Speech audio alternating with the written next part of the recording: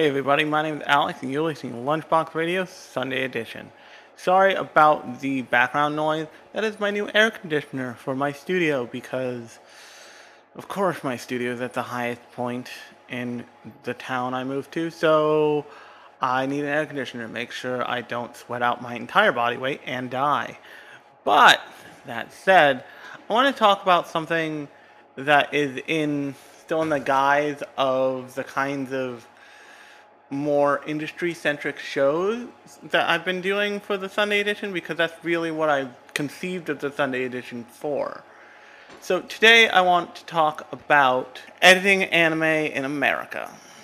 Now, as lots of you probably know, there's been lots of controversies around the ways anime has been edited for an American audience. And I'm going to go through a couple of examples, and I'm going to include links to those examples so you know I have the receipts for this shit. But basically, throughout really the 90s. The 90s was the late 80s, 90s, although I'm sure there are early examples for sure. Anime was changed for an American audience because the way that the television network structure worked is that there was usually an old white guy at the top of it, and he would make a lot of the decisions. So you would get, or it was a bunch of old white guys usually. So you would get things like the infamous jelly donut thing in Pokemon, or you would get things like a lesbian couple becoming cousins in Sailor Moon. And there are a bunch of instances of this. Some of it was just dumb, wrong-headed things like the previous two I mentioned.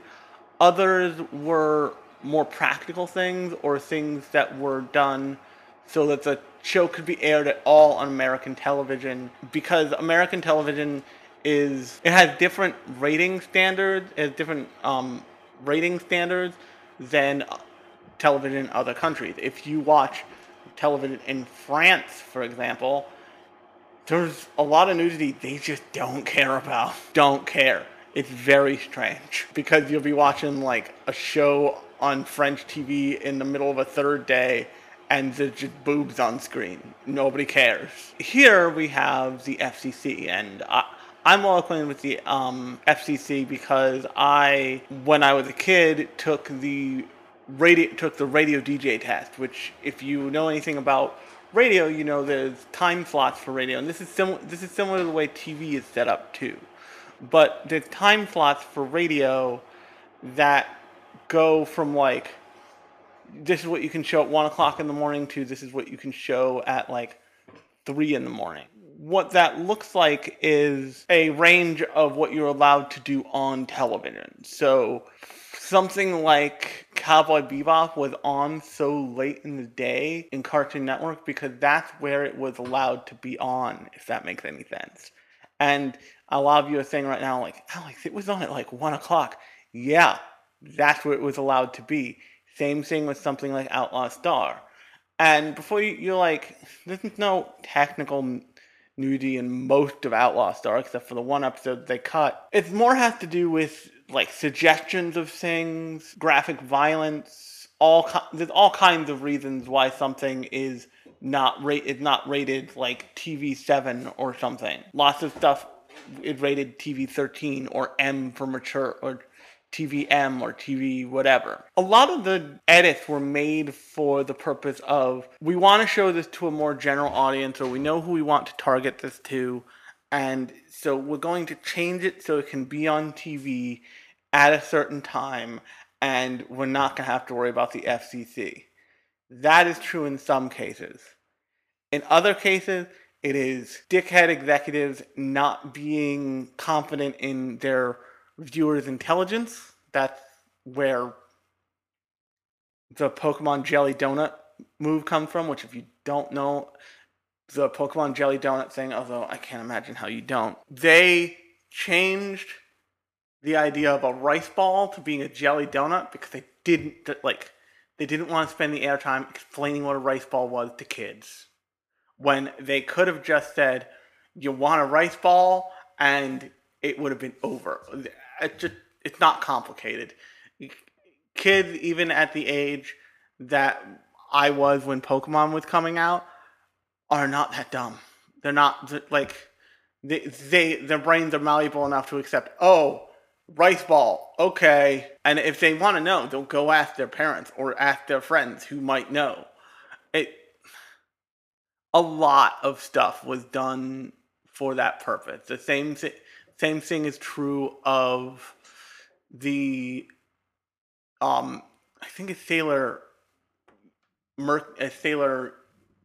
Uranus and Sailor Pluto were the lesbian couple in Sailor Moon, which, by the way, Sailor Stars just never even aired in America officially because that's got gender bending stuff in it, and that's a real no-no.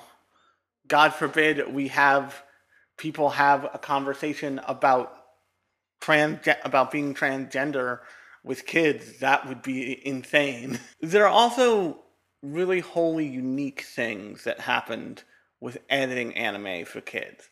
And one of the best ways to demonstrate this, and actually Jeff Sue, who is currently on my shit list because he made a Blue Lives Matter joke on Twitter, which, not the time, bud, has a video on English openings to anime, and in it he talks about how he loves some of the English openings.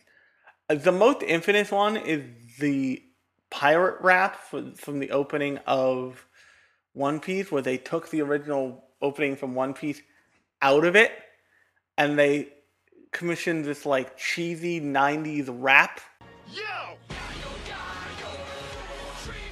Don't give it up, Luffy. Don't give it up, Zoro. Don't give it up, Nami.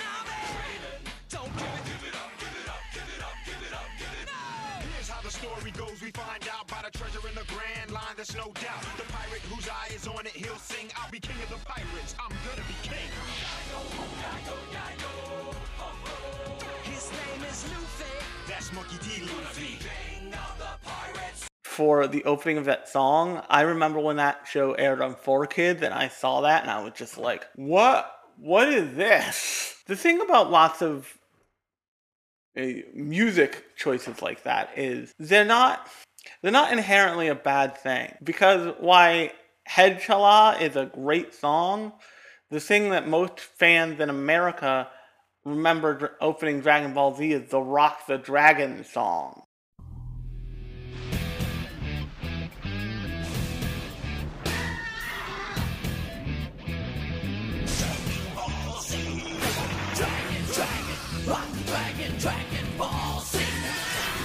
First, also, so you have things like what was done for Sailor Moon, where they took the melody and they took the general meaning of the song and they re-recorded it in English, so it had an English. That song has an English version.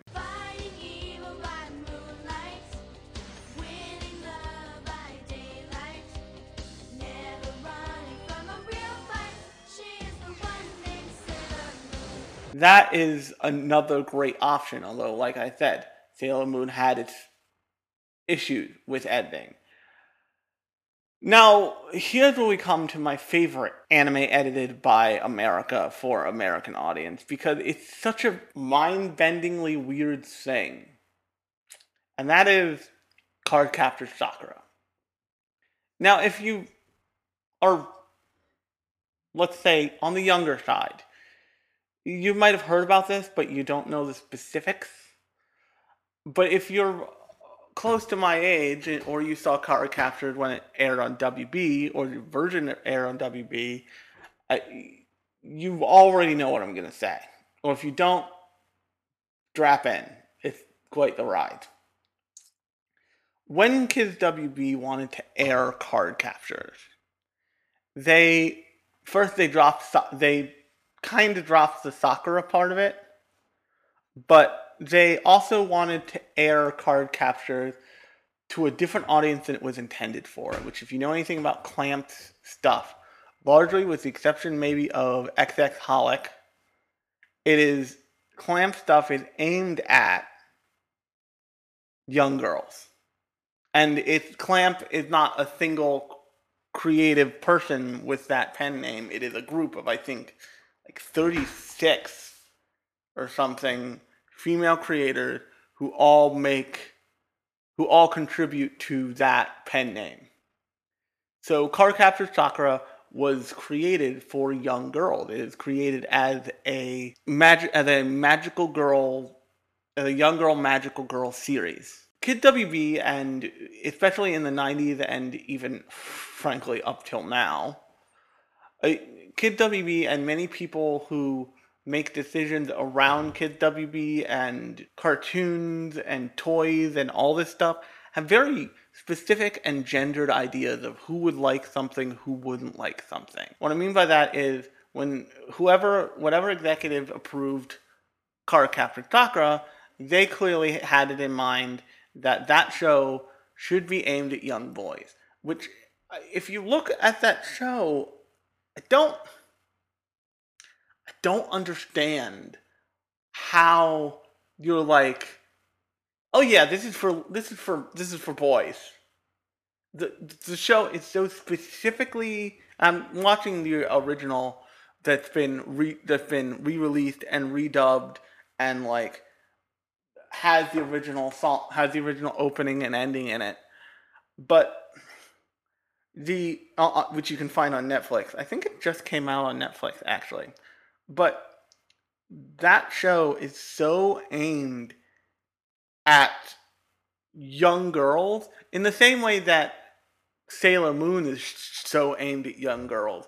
It is so about the trials and tribulations of growing up as a girl that when you watch the Kid WB version of it,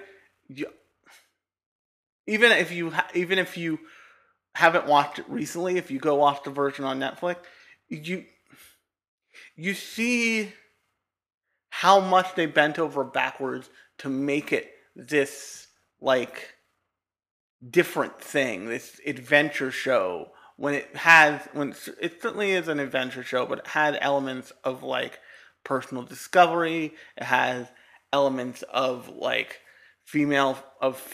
young female relationships. It has all these things kind of wrapped up into itself. But at the time, Kid WB was only interested in the action show portion of it.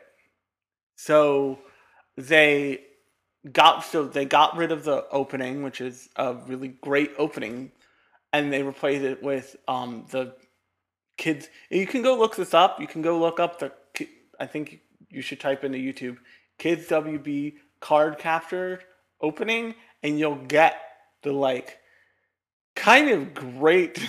Card Captors, a mystic adventure. Card Captors, a quest for all time. Each card possesses a power all its own. We've got to find them to bring the power home. That's not what should have happened with that show. That show could have been a show about a girl dealing with shit as herself and going through the world and learning about it, and they turned it into a like shitty action show, and once Lee shows up, it's like all the fuck over because they're like, oh, there's a boy character who's cool now, let's cut out shots of Sakura.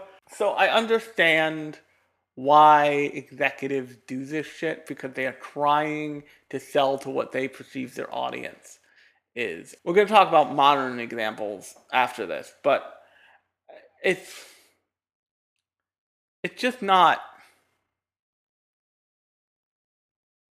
It's not worth altering the work itself so much that it changes the way it's viewed for that goal, because there's a very high possibility that if Cardcaptor Sakura was aired as is when it came out on Kids WB, it would have survived longer, because that run of that show was cut short because there was such a massive letter writing campaign that they canceled the thing. Like, they got mountains of hate mail. And I'm not talking like emails or Twitter or any of that bullshit. I'm talking about letters in the mail every day by the bagful. It got bad. And so they released a statement and they and they ended their run of the show before it could complete. So that like Kid WB thing only goes so far. But now I want to get to the infamous Ava issues. So if you're not aware, Ava has a quite rabid fan base. Some, including Hideki Anno, would say too rabid, which is why he made an entire movie where the point of the movie is that he hates it, is that the movie actively hates the viewer. But because the Ava TV show is already out there and already has a record, everybody will always want it in the way they originally saw it. So something that is clear to me about Netflix is that they don't like to release things without their stamp on it. So that leads to a lot of issues. First, it leads to the issue of constant delay in many cases because it's clear that they want to put out anime that's dubbed so it can have the max viewership and have the max chance to get viewers. I understand that. But the way they handled it with Ava was they had the entire script rewritten and redubbed. They didn't get all of the music rights, which is really shitty. They got the one that counts, but not the second one that counts. In that they got the right to Cruel Angel Thesis, because if you don't get the right to Cruel Angel Thesis, what in the actual Sam hell fuck are you doing putting Ava on a streaming service, you piece of dog shit? That not experiencing that opening before you go into the show is a war crime. It is one of the only anime I've watched on Netflix, although I have the first DVD of Ava. I don't have all of them because I don't have that kind of money. But I have the first Ava DVD, and watching Ava on Netflix is the first time where I had a like visceral, like in my gut, fuck you reaction to the skip intro button popping up. I wanted to just like, you could have turned that off for this one show, Netflix. You could have not given people the opportunity to be idiots. But the thing they did, so there's two things. So first is the thing they didn't get. They didn't get the rights to do the Fly Me to the Moon thing they did at the end of each episode, which, if you're not aware, at the end of each episode of Evangelion, there's a rendition of Fly Me to the Moon by each voice actor. So there's a Shinji version, there's a Rei version, there's a Misato version. I think there's a Ritsuko version. But that leads into this feeling of the show. It leads into the show being about these characters, because as much as Ava has big robot fights and like Christian imagery, it's primarily about the relationship between the characters and themselves, and the characters and each other, and the characters and the world. And to take those performances out, while they seem like it had no, it would cause no problem, it makes it feel less complete, because that ending it feels like a private moment you're spending with each character. And once the show lacks that, it gets just a little smaller, if that makes any sense. Now, the other things they did in the show itself is they changed the voice line from "I like you" to from "I like" from "I love you" to "I like you." They totally fucked up the on-screen captioning. And what I mean by that is when you watch anime dubbed, many times when you see signage or something written, you'll get subtitles for whatever's written in Japanese. And many times you won't because places are lazy. And I understand that. It's already a lot of work to get anime like in front of your eyes. Adding another thing can sometimes be a lot. But the thing about Ava is you have to turn on subtitle in Netflix is as last I knew you had to turn on subtitles and the English dub to get everything because of the scene where Ritsuko goes to fix the Magi, which is a computer in Ava. But she opened, and the Magi was made by her mother, and she opens up the plate there, and there are all of these sticky notes. There are all of these sticky notes with notes on how to fix this thing, and they're all very specific, and each have something little written on them, and they're like to the point at which they're basically surrounding Ritsuko as she's like dealing with this thing. But there's this one note that they focus in on, and it just says, "Fuck you, Akari." Because in the story, Ritsuko's mother was involved with Gendo for a period of time until he was an asshole, basically. And her, like, dying wish was to fuck with Gendo, basically. And that little moment, when you see it in the original airing and it's subtitled and you catch it, is a great piece of, like, natural connection to the story and itself and the world. But in the Netflix thing, because they fucked with the dubbing and they fucked with the subtitling, you miss it. There's an opportunity to miss that little slice of what you will find out later. There's an opportunity where foreshadowing is eliminated, and that it just doesn't feel right, if that makes any sense. So the last thing they did was they made a bunch of dubbing choices. The most annoying of which is when you introduce to the children, the pilots, they're supposed to be called the first child, the second child, and the third child. But what they did was they dubbed it as first children, second children, third children, fourth children, and it just sucks. It just sucks. And it's so jarring, and it stops you in your tracks so quickly that it just doesn't feel good. As a moment of dubbing and as a dubbing choice, it just doesn't feel good.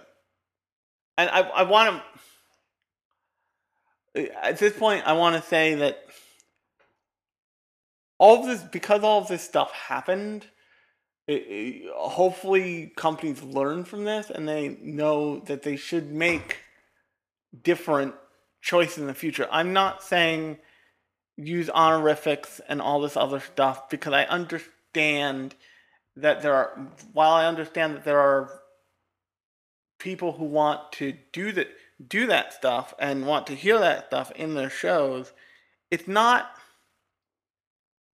a useful thing by any account. It's not a useful. It can take you out of a show. It can take many viewers out of a show when they hear honorifics, and they don't feel colloquial. So like, it's one thing that calling people by the last name is one thing, because lots of anime names are designed where they know are created where they know you'll be referring to the character by their last name mostly. But honorifics and little peccadillos like that aren't just I hate to say they're not important because they are, but you can find ways to mimic those in the native language of the person watching it, and it will feel a lot more natural. But things like major overhauls, things like intentionally changing lines, like they did in, say, in Dragon's Maid a bunch of seasons back, they just shouldn't. They shouldn't happen because the, part of the I believe part of the responsibility as a licensor of a product, because anime is a product. It's not.